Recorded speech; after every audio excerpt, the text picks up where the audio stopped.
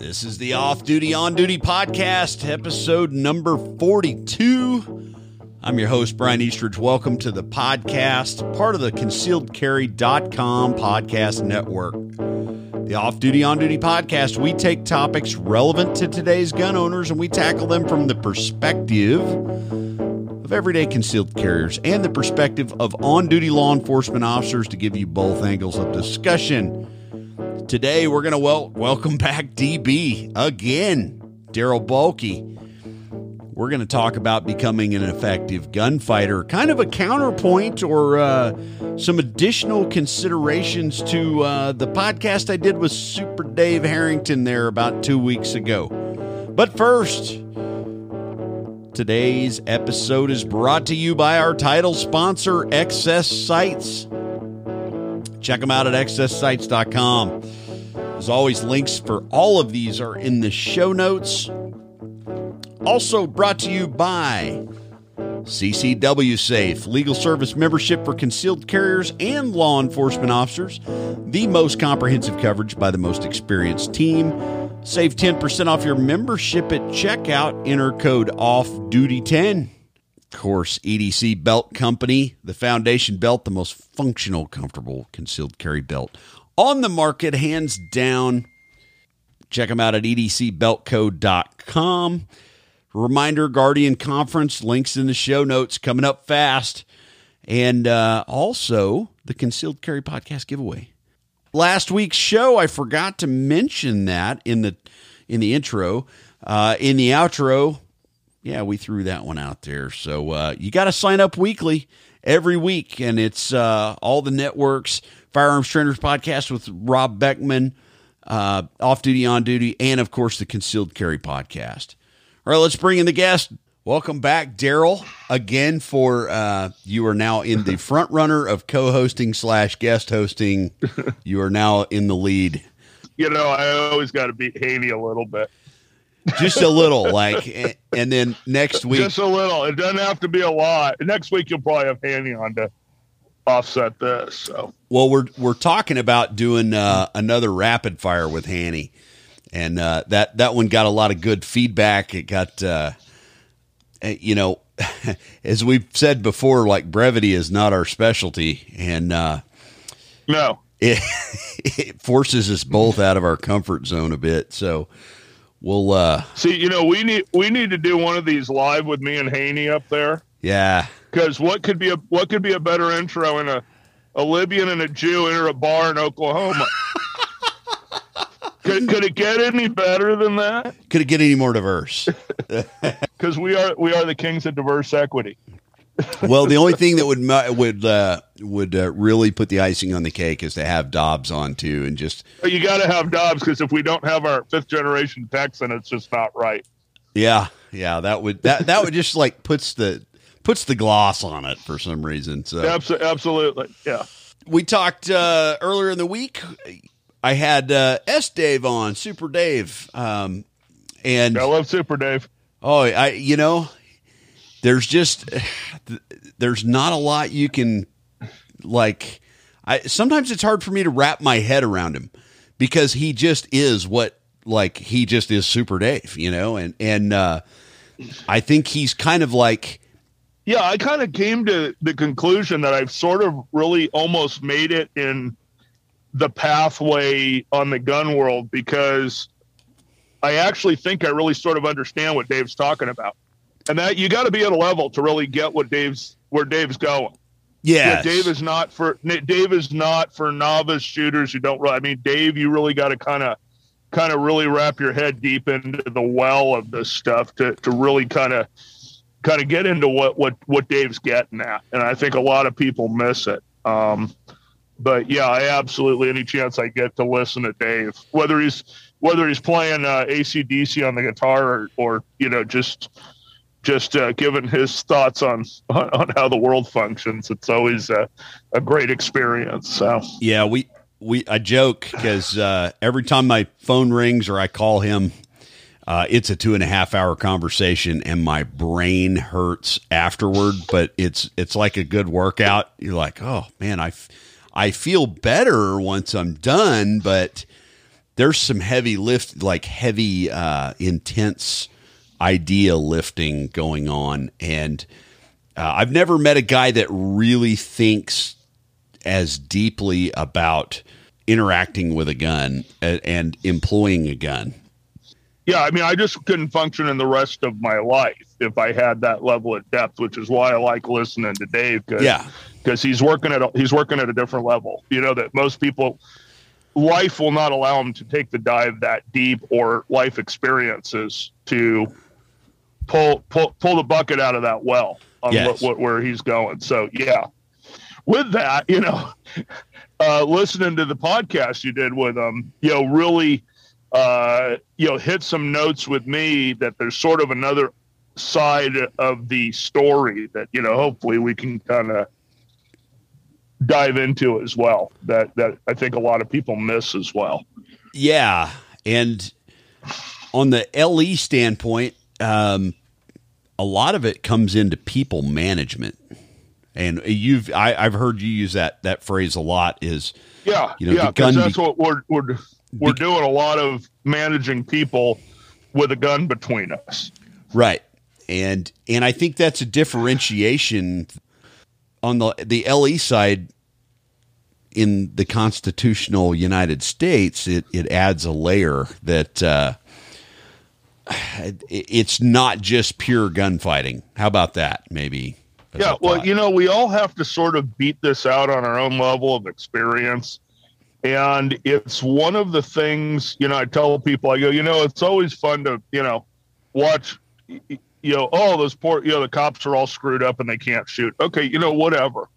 But what they do is they manage unknown threats under huge scrutiny daily. And if you're in a busy metropolitan area, the anvil you're pounding experience out on managing situations for real with multiple force tools, from presence to lethal, on a daily basis, multiple times a day, is massive. You know, while the reality is, you know, while a lot of these tier 1 units, even the ones with high operational tempos, the reality is, you know, your typical, you know, graveyard or late swing shift cop working in a major metropolitan crap hole these days is dealing with a lot daily. And they're not getting the training side of it, but they are getting the real side of it often. And, you know, early on in my kind of gun career, I had a little bit of an epiphany. So I'm a real closet, diehard lover of the Colt 1911 pattern pistol. I truly believe it is the finest close quarters gunfighting thing ever built. So you and I should probably go to meetings. I think there's meetings for that. Yeah. So I always had this incredible deep seated love for the 1911. And it's because a lot of the mentors that I looked up to also had that, and guys who were, you know, kind of incredible and very experienced guys that basically shooting other human beings, all seemed to really like them. So, but the kind of the epiphany I had after a couple of years in police work, and it may not have even lasted a couple years, but certainly within a few years, was, you know, as cool as that is, and as cool as a gunfighting tool as that 1911 is, I'm not in the gunfighting business. I find that I'm in the prisoner taking business. And so before I kind of got into the people management terminology, the terminology I used to use a lot are prisoner taking guns. I was a big, I carried a Sig Sauer, and all of mine said, you know, were early West Germany guns, real older SIGs, whether it was a 220, 226, carried a 225 off duty quite a bit, 230 as my backup. You know, I was really into the SIGs and then into the HKUSPs. And what I found was those triggers and those systems on those guns were much better for taking people prisoner, which I was doing often. I tell people, for several years, I was in a crime suppression bicycle unit where we were usually pushing close to 500 felony arrests a year, and always leading the agency in number of armed suspects armed with a pistol or armed with a firearm when contacted. Anybody else, and we had more shootings kind of than anybody. So, but the reality of that is when you're making that many arrests, when you're taking that many prisoners, and being on a bike in a metropolitan area, you interact with an awful lot of people, and far more than you'll ever do in a sled. So you really come to the realization that I'm not doing a whole lot of gunfighting. I'm doing a whole lot of prisoner taking. And then you can kind of counter that with, on the plainclothes assignments, undercover and for citizens, carrying a concealed weapon, what you're really doing is you're people managing is what you're doing. You're not getting into these straight up gunfights. And, years ago, my home range was owned by the former chief instructor of a top tier military unit. Guy was one of the kind of premier snipers in the country, and he got really heavy into the what we call play shooting or sport shooting and USPSA and stuff like that. I said, it was kind of weird to, like, dude, you're like kind of super combat dude, with a lot of combat deployments, a lot of real world deployments, and stuff. It kind of, man, you're taking a deep dive into USPSA. And he goes, dude, if I ever have to pull a pistol out, it is a USPSA match.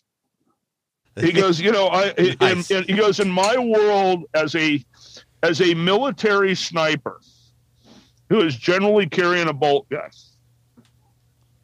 if I am deploying my pistol, he goes, I am shooting everything I see as fast as I can shoot it. Yeah. And it was kind of a straight up, I'm not doing what you cops do. He goes, I'm shooting everything because I'm in some overseas, far away, horrible place that probably has a stand or a beak or some other thing on the end of the name that it doesn't really matter. And you have these little lights go on that a lot of these mill guys who are coming out of, like I said, high operational tempos, they are working in a world that is not my world. But a lot of that stuff doesn't really apply to the whole equation here. Now, when it comes time to pressing the trigger, that becomes sort of a universal thing. But what I've kind of figured out is the pressing the trigger part doesn't happen very often. And what you have to do under constitutional scrutiny, legal scrutiny, civil liability, ethical, cultural, societal mores, all of these things, you have a whole lot there before and after that trigger gets pressed, and every time the trigger gets pressed. And that is, again, a huge distinction, kind of like when we're talking about on that whole, incapacitation thing. How many times you're pressing a trigger becomes a massive issue in the domestic world that is not necessarily an issue in other worlds. So, there's a lot of little distinctions there that when we get into the meat and potatoes of the gunfighting, there's a lot of percentages in there that don't weigh the same. And what I really took away on some of Dave's stuff that was interesting is Dave is known as a shooter because Dave shoots at Dave's like one of those guys, I wish I put the work in that Dave does to be that level of shooter. So most people are always kind of looking at Dave from that shooting standpoint of the pressing the trigger part. But the interesting goal from some of that was how important situational awareness is, how important taking in what's going on is, and some of the stuff, and he used a little different terminology, but when he was talking about the difference between a control grip and a shooting grip. Yeah, that was gold. I just had the conversation 2 weeks prior with Larry Mudgett about this exact same topic. And we were discussing the difference between a recoil control grip and a retention of the firearm grip. Now, like when we're teaching together, Wayne Dobbs usually doesn't like people even looking at how I'm holding the gun, because it's not like anybody else really does. Because I use a grip on the gun that is made for me to retain the gun from kind of a 360-degree grip that I'm really trying to hang on and maintain the gun versus only control versus I'm weighed heavily towards retention versus weighed heavily towards recoil control, because I'm really not that concerned about shooting that fast. I know it's not cool. A lot of the people out there will say, well, that's just an excuse because you don't shoot fast. I can. I've been put on timers with guys who sit there and go, dude, you can actually shoot really fast. Yeah, I know. I can. I just tend to not. So it's just not my jam. It's not what I'm about. It's not my thing, because it's not that important to what I'm trying to do. I only have so much time in life, and I'm at a stage in life where I'm making up for all those years I devoted to the combative arts and my job and everything else. I'm at the point in life I'm devoted to my wife and family and my daughter and stuff like that. That's more important to me. So the gun stuff for me has gotten down to truly the nitty gritty. And the most important thing to me right now is being morally, legally, and ethically right every time I press a trigger. If I ever have to get in another shooting, I need those three things to really be in line. That requires a lot of thought. That requires a lot of thinking. I use the term all the time that I shoot at assessment speed. And people kind of like glaze over, like, what's that? And I shoot as fast as I can assess. And I train at that speed. And, people come up with all this, muscle memory, and this is BS, and that's BS, and da-da-da. The reality is you got a lot of trainers out there who are throwing all sorts of scientific terminology around. I have a feeling they don't really understand, but it sounds good. But for me, talking to people who are in that business, who are expertise, one of the quotes I've stolen is, nerves that fire together, wire together. Thus, our hardwired tactical shooting, but nerves that fire together, wire together, and nerves that link, sync. So you're developing these neural pathways. Well, what neural pathways do you really want to develop? And for me, I'm trying to develop a set of neural pathways where I don't really have to be thinking about what I'm doing on the gun, so I can really focus on the decisions I'm making. Because before I can press that trigger again, I have to go through an entire evaluative process to justify pressing that trigger again. I've done this a lot as far as threat assessment in the real world. It probably doesn't take me a whole lot of time to do that, but it certainly isn't at a 0.15 split time. Yeah. And I think it's more like 2 or 3 times that, and I'm pretty good at it. I think some of that comes with, I hate to say maturity. In everybody's journey with a pistol, we all hit these different, I won't say plateaus, but you hit these different check marks. It's how fast can I get the gun into action? How fast can I draw? How fast can I defeat concealment? How fast can I Is appendix better than this? Is that, and you go through this evolution in this cycle, and I think everybody does. And somewhere along the lines, you stop really caring about, did I pull the pistol, or did my shot to shot time, was it sub 2.5 or sub 1.8 or whatever? And you start developing like accountability more so than, well, I got the gun into action and I ran a 1.5 split, but the second shot I was kind of questionable about.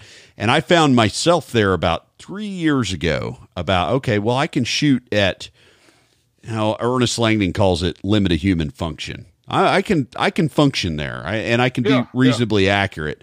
But I'm more concerned now about high accountability, and not just accountability of where the shot goes or how the shot hits the target in the spot that I deem it necessary, but all the thought process that goes in before that shot goes off. And what I mean by that is, like you talk about, okay, am I assessing what's going on? Am I 125% sure that when I press the trigger, it's not only appropriate, but that I have that I demand of myself a high level of accountability? And the odd thing about that is, in my shooting journey, it started with USPSA, IDPA, and how fast can you do all these tasks, to PPC, shooting at a high level of accountability, to, well, let's explore the accuracy and speed thing. And now it's kind of back to somewhere in the middle where, yes, I can shoot fast when that demands, but that's not where I spend the bulk of my time. The bulk of my time is spent going, how fast can I reasonably shoot this target with extreme accountability and assess the necessity, if that makes sense. And yeah, it's been an interesting transition. If you look, one of my, I always go back to a lot of Ken Hackathorn quotes because they're right. Because they're right. Ken's just been around for so long, and the reality is Ken's one of those guys that I tell people he's kind of like Tom Givens and Pat Rogers and some of these other guys. I go, I don't agree with these guys all the time, but I respect everything that comes out of their mouth because it was earned. And again, we've just beaten on a little bit different experience anvil, but everybody's been beaten on an anvil of experience. It's not theory based, and we're not making it up. But one of the Ken quotes is, the speed fairy always shows up. It's hard to get the accuracy fairy to show up. And that's kind of, I've found, looking at a lot of this stuff, that it's not hard to beat a trigger into submission at an incredible speed when you're scared to death. That's not a very difficult skill to do. It's getting that level of accuracy there, and then we get into all these pissing contests of what's an acceptable target or acceptable level of accuracy. And for me, if I want to end it really quick, I have to have a pretty high level of that accuracy, because pistol bullets suck if you don't hit a couple of things that are the size of a large orange or a grapefruit. If you can't hit those, you're going to be doing it again. And again, this is where all the dynamics come in. My goal's shooting now. So, everybody kind of goes and they have these things like, I want a fast coin, or, I want to be a USPSA GM, whatever it is. A lot of people have these incredible goals, and I'm not dissing on anybody. We all have our path and our journey, and whatever makes you happy, I encourage it. This is it's a big tent, and there's a lot of ways in and out and how you maneuver in there. For me personally, goal number one is not to have to call CCW safe at 3:00 in the morning. Okay, so there's the first goal, is to not have to make that phone call, which means not have to employ the pistol. Right. So there's goal one. So shortly behind that, if that doesn't work out and I've got a call, I want somebody, when, you know, your dad or one of the crew come out, I want the thing to be, oh, dude, this is an easy day. We got this. This is no big deal. That's what I want the answer to be. That was so good that you have nothing to worry about. This is airtight. So those are my two goals. Which, and if I've made goal number one if I'm making the phone call. So you know what I mean. We've won the engagement either by not being in it, or if I'm making the call, I won. So when that's your goal setting, it's a big difference between performance setting. So a lot of people get hung up on the performance side, and I usually find, and again, I'm not trying to be dismissive, because nobody has respect for people like Rob Latham and others at that level than I do, because I look at them as freaks in nature who do things I can't and have put in the work to do it. So this is not a dig at that, but my take on this is that a lot of people who are good at doing drills, exercises, or some performance-based thing usually don't have the surprise match champion pin for winning a chaos encounter, because they just don't happen a lot. Is the reality is a lot of us are training for something we think could happen but haven't. You know, when I really kind of took a look at this by the numbers, I think it's out there that, like, for example, in law enforcement, now these are people who are going to driving 100 miles an hour, at least in the old days. They used to drive 100 miles an hour to go get into shootings, you know, where somebody calls 911 and somebody drives 100 miles an hour to go get in a shooting. So again, they're already on a percentage that most people aren't. What's the percentage of law enforcement who have been in a shooting? I think we're talking like 7%. Yeah, the last stats I read were shy of 10%. They were south of 10%. Okay. So then we take that 10% and let's factor out the craptastic ones that we see on video all the time, where all of us gun people cringe because it was horrible. Okay, that wasn't, and we get down to the ones that were what we like to call a righteous shoot. Those ones you go, there you go, you know, good control. Some of the interviews I've done where guys are describing follow through to me, you know, as I watch the guy crumple under my front sight, settling into the rear sight. I mean, for guys like us, that's exciting stuff, you know. That's propeller. The propeller on our hat starts going. Wow, going off. It's like I did some good teaching stuff, you know. But that you get some of these shootings that are exceptionally good, what we like to term righteous shootings, that were on-demand performance that we're trained to, and just simply an exceptional use of lethal force. So now we're down into 1 or 2% of those shootings are those. Now, how many do we have that are multiples of that? Where you have somebody who's done that 2, 3, 4, 5, 6, 10 times. We're talking microscopic numbers out there of people we can, and if you talk to most of those people, do you see any of those guys working what most people fixate on in the shooting world? No, because there's no, you know, you can't get on Instagram or whatever it is and go, hey, check out my, you know, with a picture of your timer and your target. And I'm just as guilty. I mean, every so often when I do something amazing, I'm like, oh, wow, I'm going to take a picture of that, put it on Facebook, because, you know, yeah. Wayne Dobbs' wife always says, why does Daryl put that stuff up when he beat? Because it's so rare that I beat Wayne. If I beat Wayne at anything, it's going up on Facebook. because everybody, Daryl hates competition shooting. No, he doesn't. Daryl's competing every time I go to the range with myself, with something else, with Wayne. I'm always competing. Now, Wayne will tell you I'm the biggest cheater on the planet. If I can get half a foot in front of somebody else's, whatever, I'm hyper competitive. So it's not that. It's just that I've just gotten to the point where I can only have so much on my plate on my life as I like it.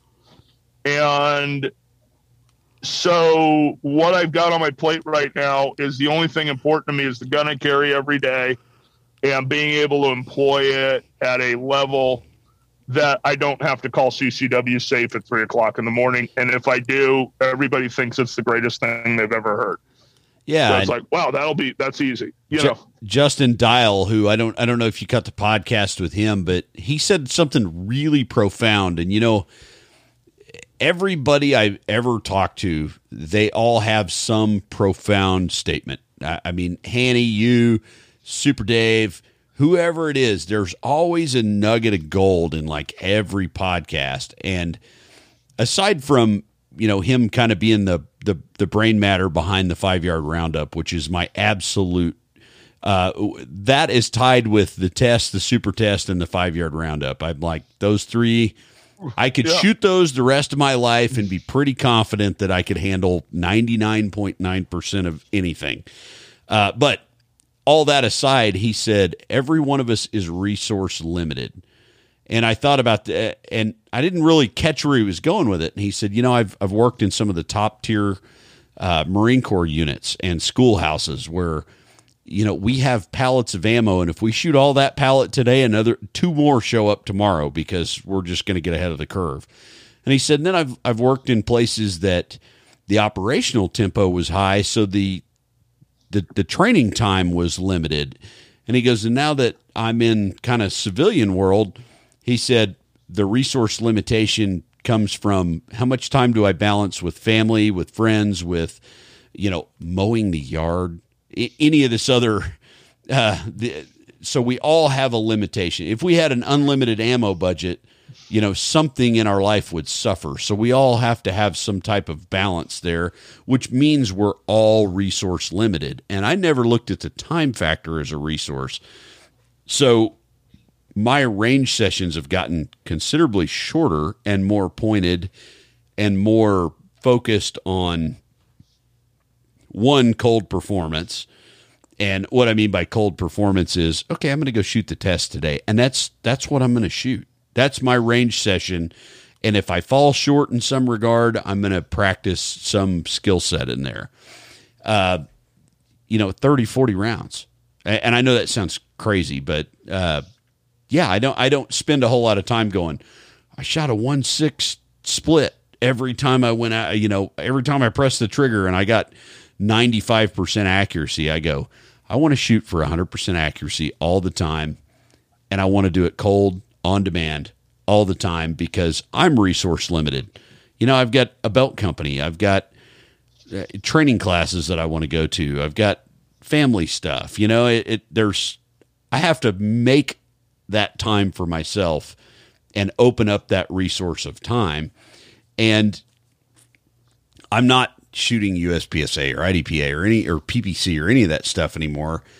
I just shoot for, like you said, I don't want to have to call CCW safe. So if I can avoid it in the first place, the victory is mine, and then if I do, I want to make that the absolute best case scenario that could possibly,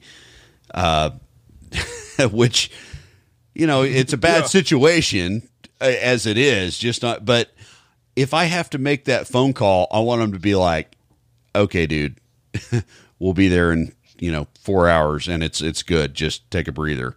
I don't want to be the guy that they're calling 19 use of force experts in and going, well, okay, let's dive deeper, and the same thing in the law enforcement realm. I want to possess almost an automatic skill set that I don't have to worry about the shooting portion. And I think which is a trend I've seen with your more mature instructors, is they start gravitating towards what I like to call thinking guns, meaning guns that don't just have, a 5.5 pound and they go pow. You see guys that have more experience lean towards double action first shot guns, or trigger weight's not an issue anymore, and gadgetry is not an issue anymore. It's, what can I expect out of this? And does it allow me the ability to think through a scenario and still maintain a high degree of accountability and safety? So, yeah, and there's a lot, because where I'm at with the gun history of the world and tracking this stuff back to, because I am. The reality of all of this is sighting systems is what has really changed. The guns themselves, in all honesty, haven't really changed that much. I mean, if you take a look at like a Colt 1903 pistol, dude, that's a Glock 43, in all honesty, or a Glock 48, that's what that is from from 100 and pushing 120 years ago. So what's different is, over the years, sights and how they're used is what's really changed. And if you look at the big, I tell people, I go, the whole thing with the Weaver stance wasn't really how Jack Weaver was holding the gun. Jack Weaver he was shooting a Smith & Wesson Model 14. That's basically a target pistol that had fantastic sights on it, versus the 1911s of the day and the Colt single action armies everybody else was shooting that all had terrible sights on them that were hard to see. So what Jack Weaver did is figured out how to get those sights in his eye line fast. Then you started looking at the change of the sights we were putting on combat pistols, and we're going through that again. And then, we kind of, in my heyday when I started, the big thing was night sights. Now we've got sights we can actually see in low light. Then this gets into sights better set up for precision work at speed. And, we're transitioning into the red dots now. So a lot of this really just comes down to how well can you work the sighting system on your firearm and drive, and then, combine with your basic marksmanship skills. So there's not a lot to unwrap on this. It's just hard to do. And then, you get a lot of people who, get kind of hung up on it's all about the shooting thing. And I don't want to invest the time in my marksmanship skills. So I'll try and buy that. Yeah. And it comes back and bites them. I'm getting ready to do a whole bunch of teaching at some conferences over the next year and 6 months, whatever.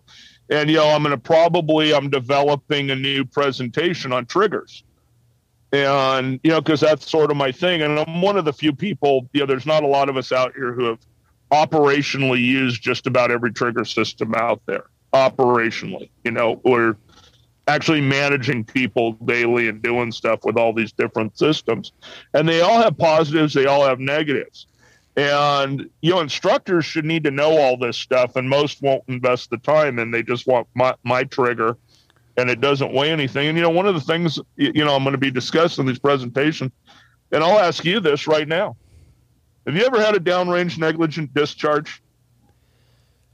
Downrange negligent discharge. Define that a little bit better. Or a downrange unintentional discharge.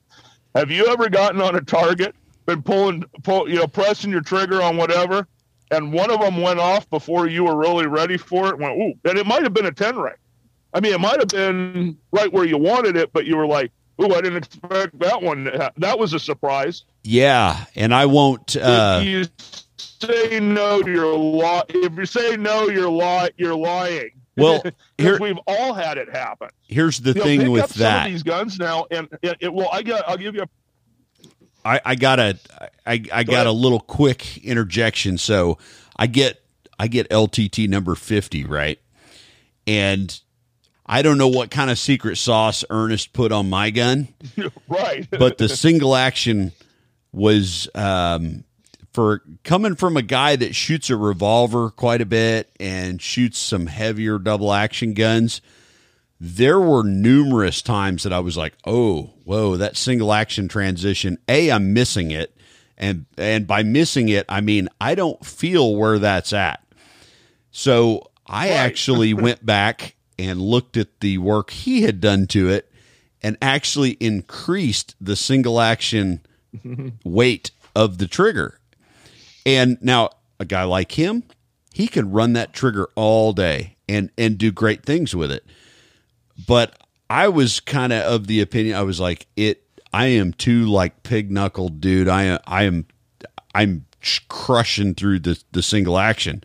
And 99% of the time they went exactly where I wanted them to go.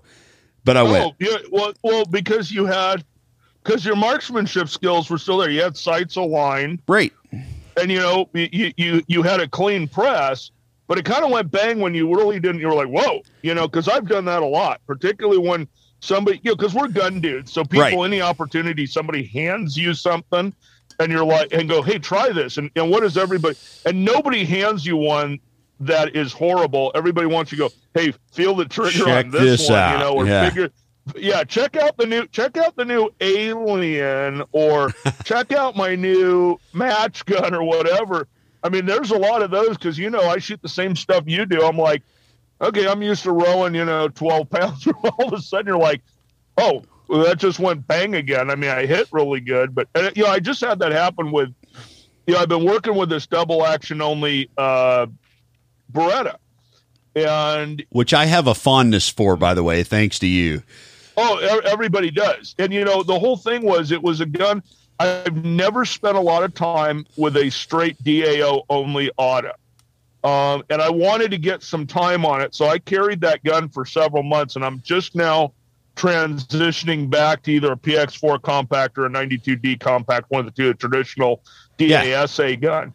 And I'm shooting them much better. I went out the other day with a 92 compact I had never shot before, new gun to me, and, shot a 95 test, and I haven't been shooting a lot. I attribute that to all the time I've been spending on that D model gun. But I'll give you kind of a funny, about the time I was working with the D model, I got a full house Ernie, a red dot sighted compact, with the secret sauce, NP3, everything, trigger thing. You got V gun. Yeah. So I'm shooting plates with the D model with all the double action, and I grabbed the other one just to get a little time on the red dot with that. And my second shot was completely unintentional. I hit the plate, but it was certainly it certainly wasn't when I thought it was going to go off. Hey, that's great when we're out on the range shooting. Here's the reality. If I need to articulate that on it, if that went into another human being, Houston, we do have a bit of a problem here. And chances are I'm going to be able to articulate my way through it, or the threat was still probably there if we're there. But the reality is, do I really want to be okay with that? If we're talking putting rounds into fellow citizens, even if they're criminals, that are going to be scrutinized by a court system, a civil system, and a cultural system that is not in our favor. Yeah. That's what we're going up against here. And we need to take that, to me, fairly seriously, where a lot of people, what I hear is, well, what I would do is, in one of these situations, which Daryl translates as soon as I hear what I would do is that immediately translates to me as I've never done this before, and it's complete theory to me, is how that translates in my world. I'll give you some good language for that. When I hear what I would do is I interject a couple words and I say, no, what you think you would do is, right? I mean, instead of That's you're still in the arguing stage. Yeah, I would go. Yeah, you're still young. You're still young enough. You're in the arguing stage. I just nod my head and I go, yeah, okay, yeah, sure, you will. Yeah, and you might, and it's possible. Yeah. I mean, there's truth to that. I just, the way I look at it is I go, well, if it's somebody that's been there, done that, I'll go, okay, I got that. All right. Duly noted. And then I look at it from the perspective of, no, what I think I would do is, and having been in enough high stress situations, I have two dear friends that both have been in shootings with Beretta 92s with bone stock factory, which is one of the other reasons I love that gun. I mean, not because it shot other human beings, but because I actually have hands-on with people that are very close to me that have implemented them. And I am talking rack grade 92 FSs. And one of them said, I rolled through the double action trigger. I didn't feel any weight. I just had lots of thinking time and felt movement. You felt movement and thinking time. And from being in a shooting with a DA auto, I couldn't tell you what the trigger weight was on my SIG. What I do know is I was very aware of the movement. I wasn't very aware of the weight. Right. Second guy made a 45-yard shot, scored 2 hits. First one was double action from the holster. Said I never felt the weight of the trigger, but I knew when that gun was going to go off. Basically saying I had trained with that double action trigger to know this is where it's going off, and then made a follow-up shot because bad guy was still doing bad things. So, and this gets back to nerves that fire together, wire together. Yes, he's got a neural pathway built on that trigger that it's sort of almost irrelevant at that point because he was probably fairly on autopilot, that my brain sending signals down that neural pathway into my fingers kind of knows what's going to happen here. You want to hear the other? Because I've done it a lot. Yeah. The other beautiful thing about both of them were in low light, and neither one of them had night sights. Yep. Yeah, wrap your head around that one. Well, the funny thing is if you can see the target, the reality is you can probably see a sight picture. Does that make sense? Yeah. Oh yeah. As we put, everybody's all, wow, you can, what to me, the really good thing with night sights is I can find the gun on a nightstand when it's dark. We found the reality was one of the things that I started doing years ago, when we first got the USP 45. So I'm going to say it was like 96-ish. You're dating yourself, Daryl. I know. So long story short, I ended up with the USP 45 with a regular, with no night sight in the back and a night sight in the front. And I set my guns up from that day on. Most of my stuff is set up with nothing in the back because I found, what? It draws my eye to the front sight, and because otherwise the big glowy things in the back are kind of the first thing your eyes see and draw your attention to, particularly in low light. So I don't want that. I want to draw them to the front sight because that's the important one to me. Yeah. So, a lot of people put all this emphasis on night sights, and I kind of look at them, I go, have you really played around with that in the dark a lot? Because, I was clearing buildings every single night with a pistol on a pretty regular basis, and it was other people's buildings. It was for real, and, with real consequences. And I kind of found that this works for me, and most of the stuff where I would ever have to take a shot or was encountering people, I could see my sights. Now, the first shooting I was in with was with a bead sight at 870. It was too dark to see the sights. But again, we're talking a bead sight 870 in very low light kind of versus a pistol. That was I would really give anything for a set of, a tritium front-sighted set of ghost rings on this thing right now. Or, today, that's why I'm one of the biggest advocates out there for red dots on shotguns. To me, that is the place for the red dot. I kind of like the more of a low power variable or a magnified sight on rifles, but on shotguns, like all of them should have red dots on them. But so you get back into this. What are we really trying to do? And there's a lot going on before, during, and after that trigger is getting pressed. That is part of fighting while armed with guns versus the actual gun fighting part, if that makes sense. Yeah, absolutely. It's a big equation versus a small chunk of the equation. And, again, I think there's a lot of takeaways from guys like Dave, who are so experienced kind of on the military operational side, and particularly guys like Dave, who are also high-level competitors. Same, Ernest Langdon's another one. Some of these guys who, Vickers, there's a lot of these guys who have a lot of deployment time, operational time overseas with these guns, but also are extremely good technical shooters on top of it. And we can take a lot from those guys of knowledge, but when we're talking as a use of force tool for being in a fight while armed with a gun versus a gunfight, we're talking a super small percentage. And again, where are we putting our emphasis at? Again, holding the gun.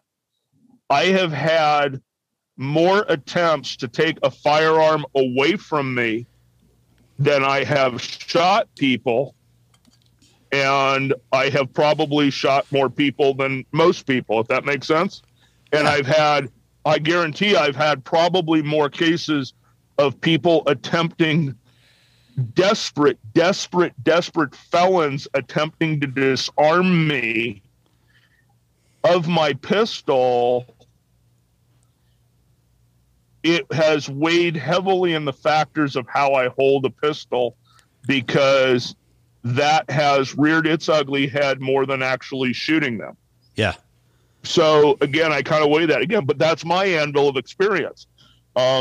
Somebody else may not have had that. They may have had different expectations. For example, in an overseas environment, I am sure that any of the situations where I did not shoot in a retention situation would have probably resulted in the Al-Qaeda terrorist getting shot overseas in a situation where I wasn't quite legally there domestically to make that shot under the parameters we were working under, if that makes sense. So You're going to have some of these twists, and some things may be a good go in one world that aren't a good go in another world, or even two different cities, two different states, two different jurisdictions could be different, different levels of training. There's a lot there. A situation where I may not shoot in a retention situation because I've worked on some of these skills that I can get away with getting my gun back as opposed to shooting my gun back.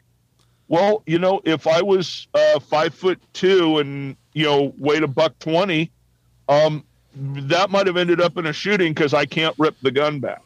Yeah. So again, even same scenario, but with a little different factors. So again, this stuff gets pretty complicated. And again, most people want to grasp at what they are sure of, or what they can really put some, we all love consistency and regularity in our lives. I am married to the best logistical planner on the planet, which is a great offset to me, who lives in complete chaos most of the time. I'm like, yeah, whatever.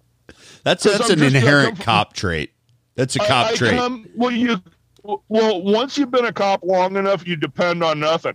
Oh no, you're going to get off at 7:00 in the morning. No, I'm not. If I lost my mind every time I didn't get off on time, or well, I'm supposed to be there at this time, and then it changed. I mean, just get a subpoena for court. It's please don't plan on anything going on court time. That's like some kind of weird metric system as far as what time they're using. So again, we all have our strengths and stuff, and a lot of people want stuff that you can put a sure thing on. So it's like, I'm always amazed with the USPSA shooters. It kills me that they're able to do this. And they go, they'll look at a target array and go, okay, that's going to be 1.2 seconds on that one with a 0.3 transition into a 0.17 something here. That's going to take here's my reload. That's going to be 2.1. And I mean, they go through this mathematical equation looking at an array of targets, and I'm like, that is so massively cool.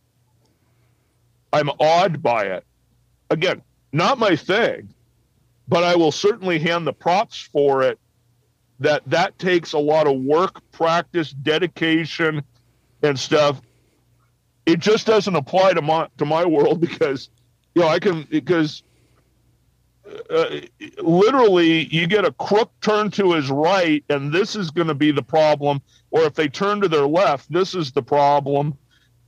This is the world I'm used to, is that you're dealing with this stuff on the fly. I talk about recently that high accountability shooting course we set up that I think may end up being a thing in the future. The fastest El Pres we had was a 2154, which Kegel shot, who's pretty good at this stuff. Most of them were 28 to 30 second El Preses. Nobody gets on the internet and brags about shooting a 30-second El Pres. Nobody. On the way we set it up, a 30-second El Pres was pretty good because there was so many non-shoots, ever-changing situation. You were going to turn around and you were going to have 3 shoot targets that you were going to have to hit twice, reload, and hit twice. That was going to be the same. But where those targets were, what was between them, around them, in front of them, behind them, that was a complete unknown. And all of a sudden, there's no way you're running that in under 10 seconds. I challenge you. I don't care who you are. You're not running that under 10 seconds. Yeah, and I think period. Because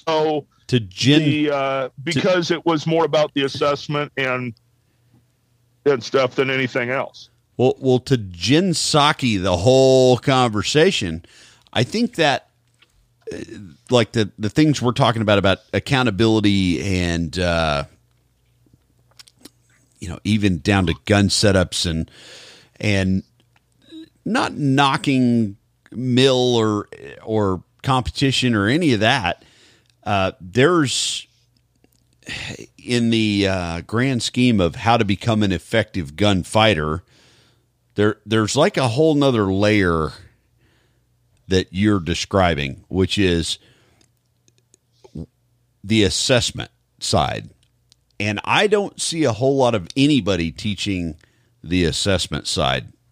And I'm not trying to blow sunshine up you and Wayne's skirt, but I am to a degree, in that it's not always about speed. It's not always about,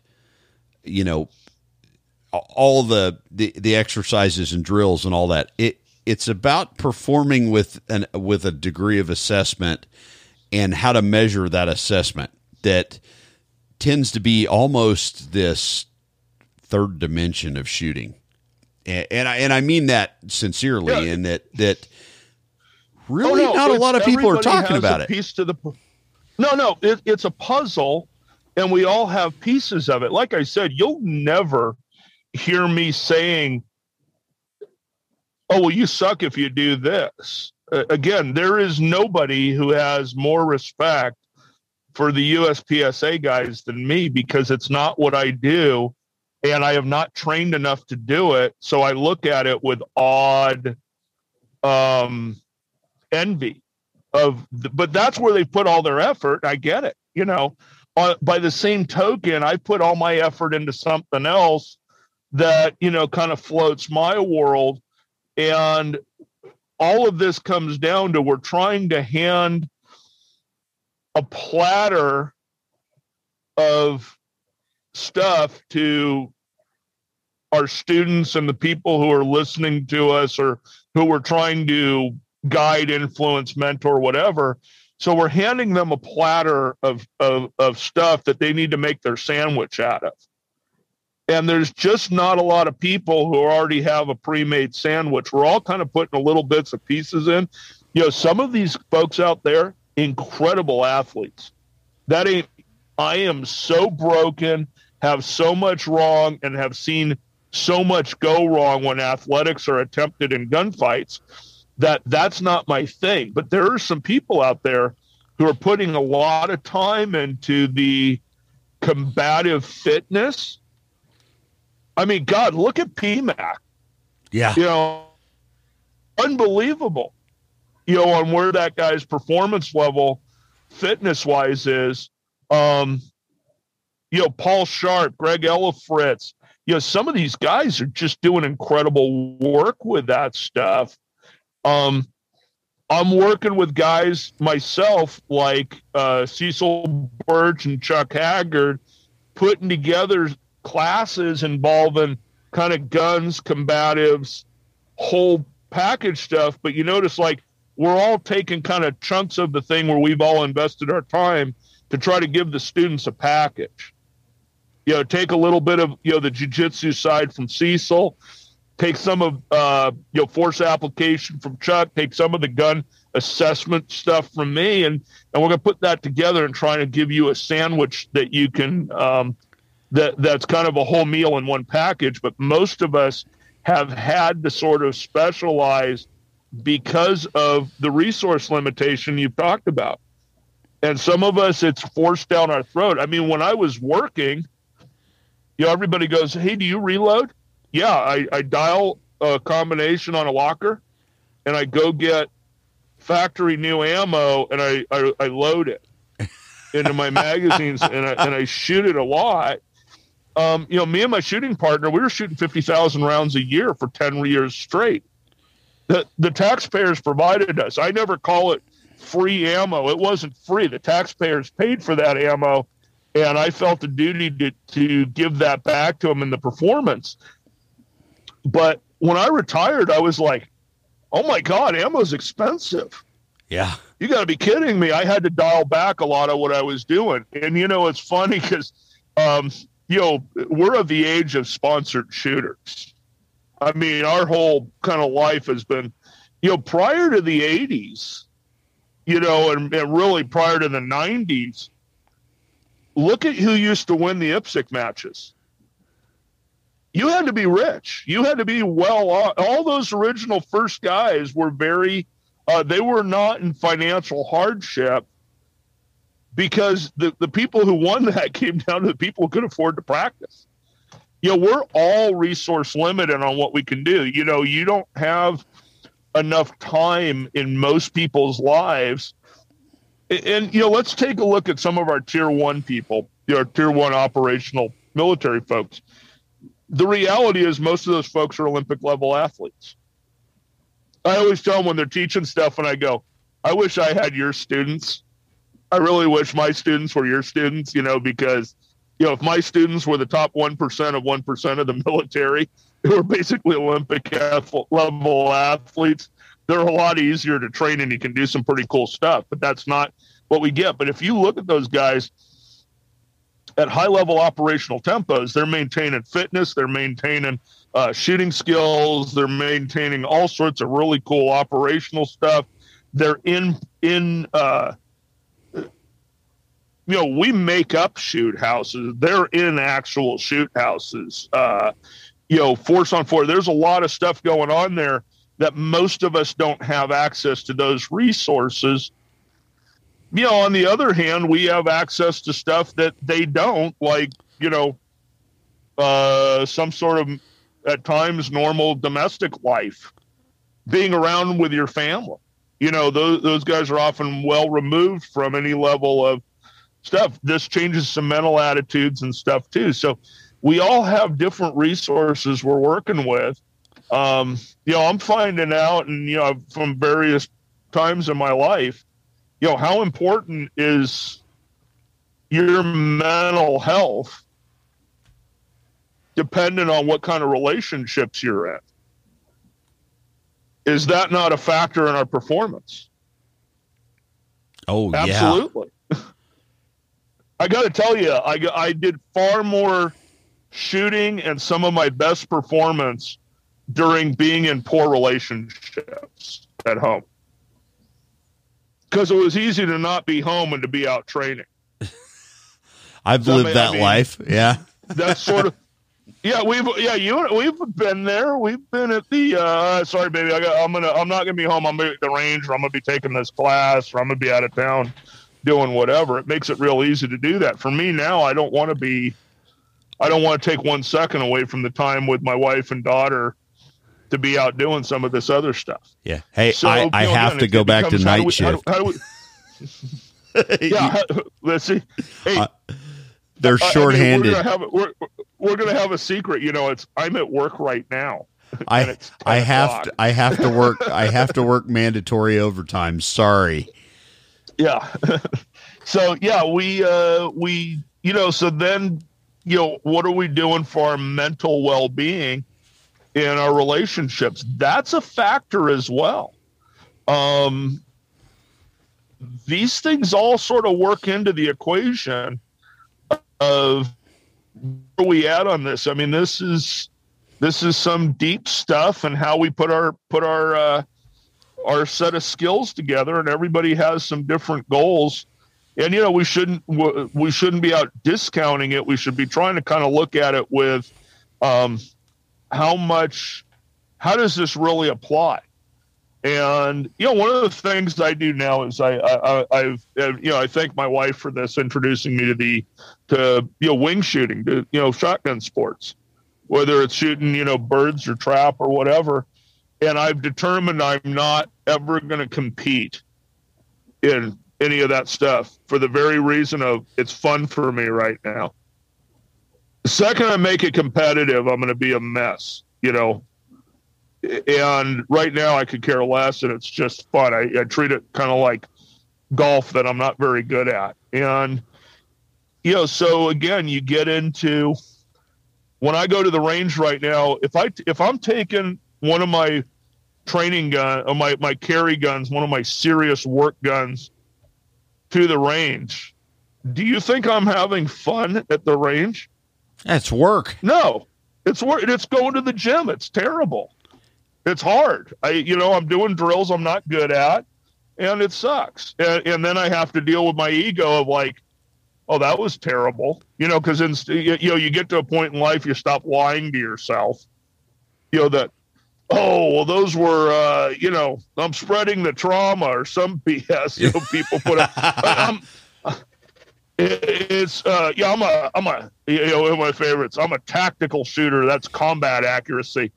Oh, really? It's funny. I go, because all the guys I know are really good at that, parked rounds and hearts or heads, that's what combat accuracy really is. That thing you're doing is some sort of zombie game fantasy stuff. I like the again, you got to destroy your ego to go to the range and do good work. Yeah, and that's one thing that part of the equation I've taken from a lot of people aren't ready for that. Yeah, that's one of the things I've taken from Dave is he doesn't go to the range. When he says I'm going to the range, he says I go to the range to put in a workout. And I'm like, and it took me a while to wrap my head around, because of course it's Dave and it's a layered statement, and what he's saying is, this is not fun. This is not entertainment. This is not enjoyment. I'm going to practice skills and put in it. It's no different than a power lifter. There's a regimen there that they're doing to get to a level or to maintain a level. And the older I get, the more my range sessions end up that way, and the more my time ends up that way. So to bring it full circle, I think one of the things I would tell people, and one of the things that I appreciated about Dave's deal is this new package he's teaching is a lot more in depth on the thinking side of the house than it is just the pure shooting side. And there is tons of great training on the pure shooting side. And that's kind of where I live to balance my, between belt company and police work and podcasting. When I go teach a class, it is a pure performance shooting class. And the reason being is there are plenty of concealed carry holders out there that need that bump into the next level, that they need to put their toe in the pool and go, okay, it's good to jump in. And that's kind of the realm I live in. And then I go, okay, now that you've got that, now let's look at what are your goals? Where are you going from here? Because the total package ends up being, okay, I'm a decent grappler, I'm a good gun handler, I'm a good shooter, I'm a good thinker. Or do I want to take this as a pure sport? Do I want to go and shoot trap or clays or ski, whatever it is? But on the handgun side, I kind of look at it from a different perspective. And Ernest Langdon kind of summed it up for me years ago. He's like, look, dude, your handgun is your reserve parachute. It's got to work. You have to be able to employ it when you need it. And it has to be 100%. This is the last line of defense to save your life, And what I mean by that is when the gun's in play, now that is the final ultimate decision maker for you, right? That's it. And that's the way he looked at the training side of it, was this is your reserve parachute. It is your final procedure. So now granted, a lot of that stuff bleeds over into USPSA and IDPA and all these different shooting sports, and it's great. And performance is awesome. And having performance on demand to me is kind of the pinnacle of, it doesn't matter what I'm doing, I can perform at a credible level. And, but without getting obsessive in any one area. And I like what you said about, I love wing shooting, but I'm not going to compete. And I'll draw that back to 1911s. I loved 1911s so much that I went and learned how to build them and work on them. And now I don't ever want to touch one again if it's not running 100%. Yeah. You know what I mean? Because it just crushed that side of my my personality to indulge in it any further. Well, do you have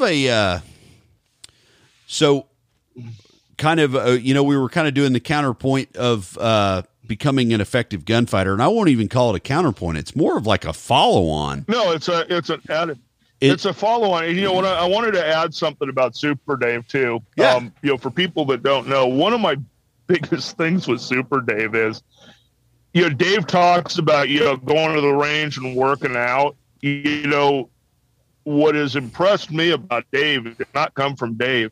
When I have people that I look up to as extremely high-level shooters, and they talk about Dave's work ethic when it comes to putting in the work on the shooting side, they're like, yeah, I do this, and, I do all this cool stuff. And then they're like, and then there's Super Dave, who's off on a different level of discipline on training. And there's a lot to learn from that. And, believe me, I have, anytime I've had a chance to ask Dave about any of that kind of, hey, what do you do on this or training stuff? If I've had the opportunity, has been pretty good. So, yeah, I look up to Dave as he's on a different level than most folks, and a lot of people always seem to want to take the shooting side out of this as sort of almost as I'll make kind of 2 points, is dissecting what Dave's talking about is important. And people should be able to take some sort of deep dives into this stuff. And I'll give you a quick funny story with my wife. So she took a class from Super Dave, that was offered through when he was teaching a girl and a gun. And she came back and I said, hey, what did you pick up for Dave? And she said, play with your gun. And I'm like, did Dave actually say that? I wrote a whole thing up on it on my little Facebook thing, and Yeah. like, did Dave actually say that? She goes, no, that's just what I took away from it and translated it. Basically, girls are brought up to play with guns where that's what boys do. But her thing was that was taken away is I need to spend some time being comfortable like I do. I never don't have a revolver, usually a revolver or an auto sitting in front of me with set up for dry practice that I'm not manipulating on, playing with, dry practicing with, doing reloads or tack reloads or doing something with it. It's just a natural thing for me. It's like a fidget stick or something. She isn't wired that way. And she said, my big takeaway is watching Dave and kind of what he's talking about is that I need to start doing that. Is constantly working those manipulations and stuff.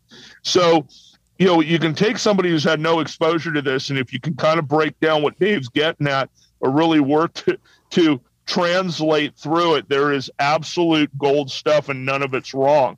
Like I said, I have decided my place in the world on some of this is I'm not willing anymore in life to devote the time I need to be a high-level competitive technical shooter, and I'm okay with that. There was a time in my life this isn't it. I pride myself at one point, I was able to, in a class, beat Ken Hackathorn, which he was much older, and that was okay. It was just, I got there because, when you can kind of, be on the same plane as the master. But the big thing was I was running the same scores and time with Rob Hott, who at the time was one of the top 10 shooters probably in the country. So I've been there in life where I have been devoting the time. I was in a rotten relationship, whatever was going on, and I could do that. Now, there are so many great technical shooters and performance people out there you can go to get some incredible information on high-level marksmanship technical shooting, where I try to put myself in the part of the supplement to the Super Dave, as opposed to a counterpoint. It's a supplement. Is right. When we're talking domestic use of force with a firearm, that is it is its own animal, and you need to invest some time in it. And you need to invest some time into really thinking through. Don't lie to yourself. Don't do what I would do is you need to spend time trying to figure out how to practice this, how to build around the realities of force management and chaos. Set your gear up, not just setting your gear up for pure, in this drill, I get this time and this score. Yeah, but do you got a trigger system in your gun that you're getting downrange negligent discharges with? I'm kind of like you. I mean, my carry guns generally don't have amazing triggers in them. They have reliable, controllable triggers in them that are very predictable. They don't have unpredictable triggers in them for a reason. Now, I have stuff that's set up for like shooting drills fast, and they have unpredictable triggers in them, because I want to cheat. But on the street, I don't want to cheat so much that, I get a shot down range that I didn't really intend to, because we're not at a level that I can manage when I've got massive amounts. And I know myself from experience, I think this is going to happen, or what I would do is, Daryl knows for 100% sure, I get massive adrenaline dumps during these kind of incidents, and I need to be able to work through that. It's just a fact. I've done it enough that I try to capitalize on that dump of adrenaline and and all the hormonal changes that are going on during these events that have helped save my life. But on the other side, they're not real good for managing 2-pound triggers. But it needs to be these deep thoughts and some time spent on how am I employing this as a force tool, and what are my goals, versus a time and a score that I can put on Instagram on goals for not just surviving an event, but being in what we call a righteous. If you have to use lethal force, is it a righteous shoot? Is it morally ethically and legally correct in everything you did. That's a big bar. That is a very high bar, and it's often harder to reach than a certain score and a time. But it will certainly take as much work. So that's kind of where I'm at on that. Is, like I said, I just wanted to, add some extra bread slices to the Super Dave sandwich. All right, episode 42. I'm going to call this one Know Thyself, Becoming an Effective Gunfighter Part 2. Thanks again to Daryl.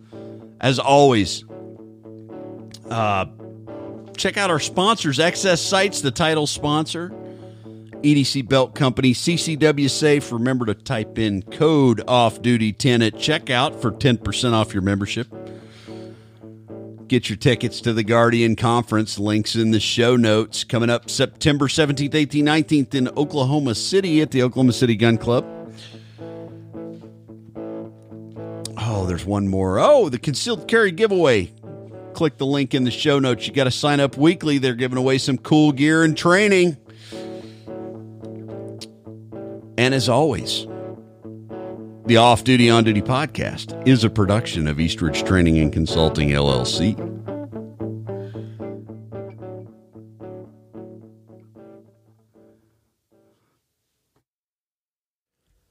Eastridge Training and Consulting, LLC presents the following content for educational purposes only.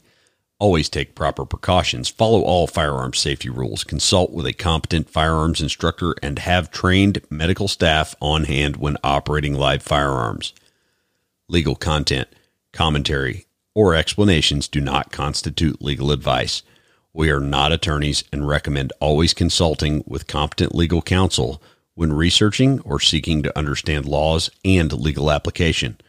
Eastridge Training and Consulting, LLC, its participants, partners, and affiliates are not liable for any action taken based on the content of this shared podcast.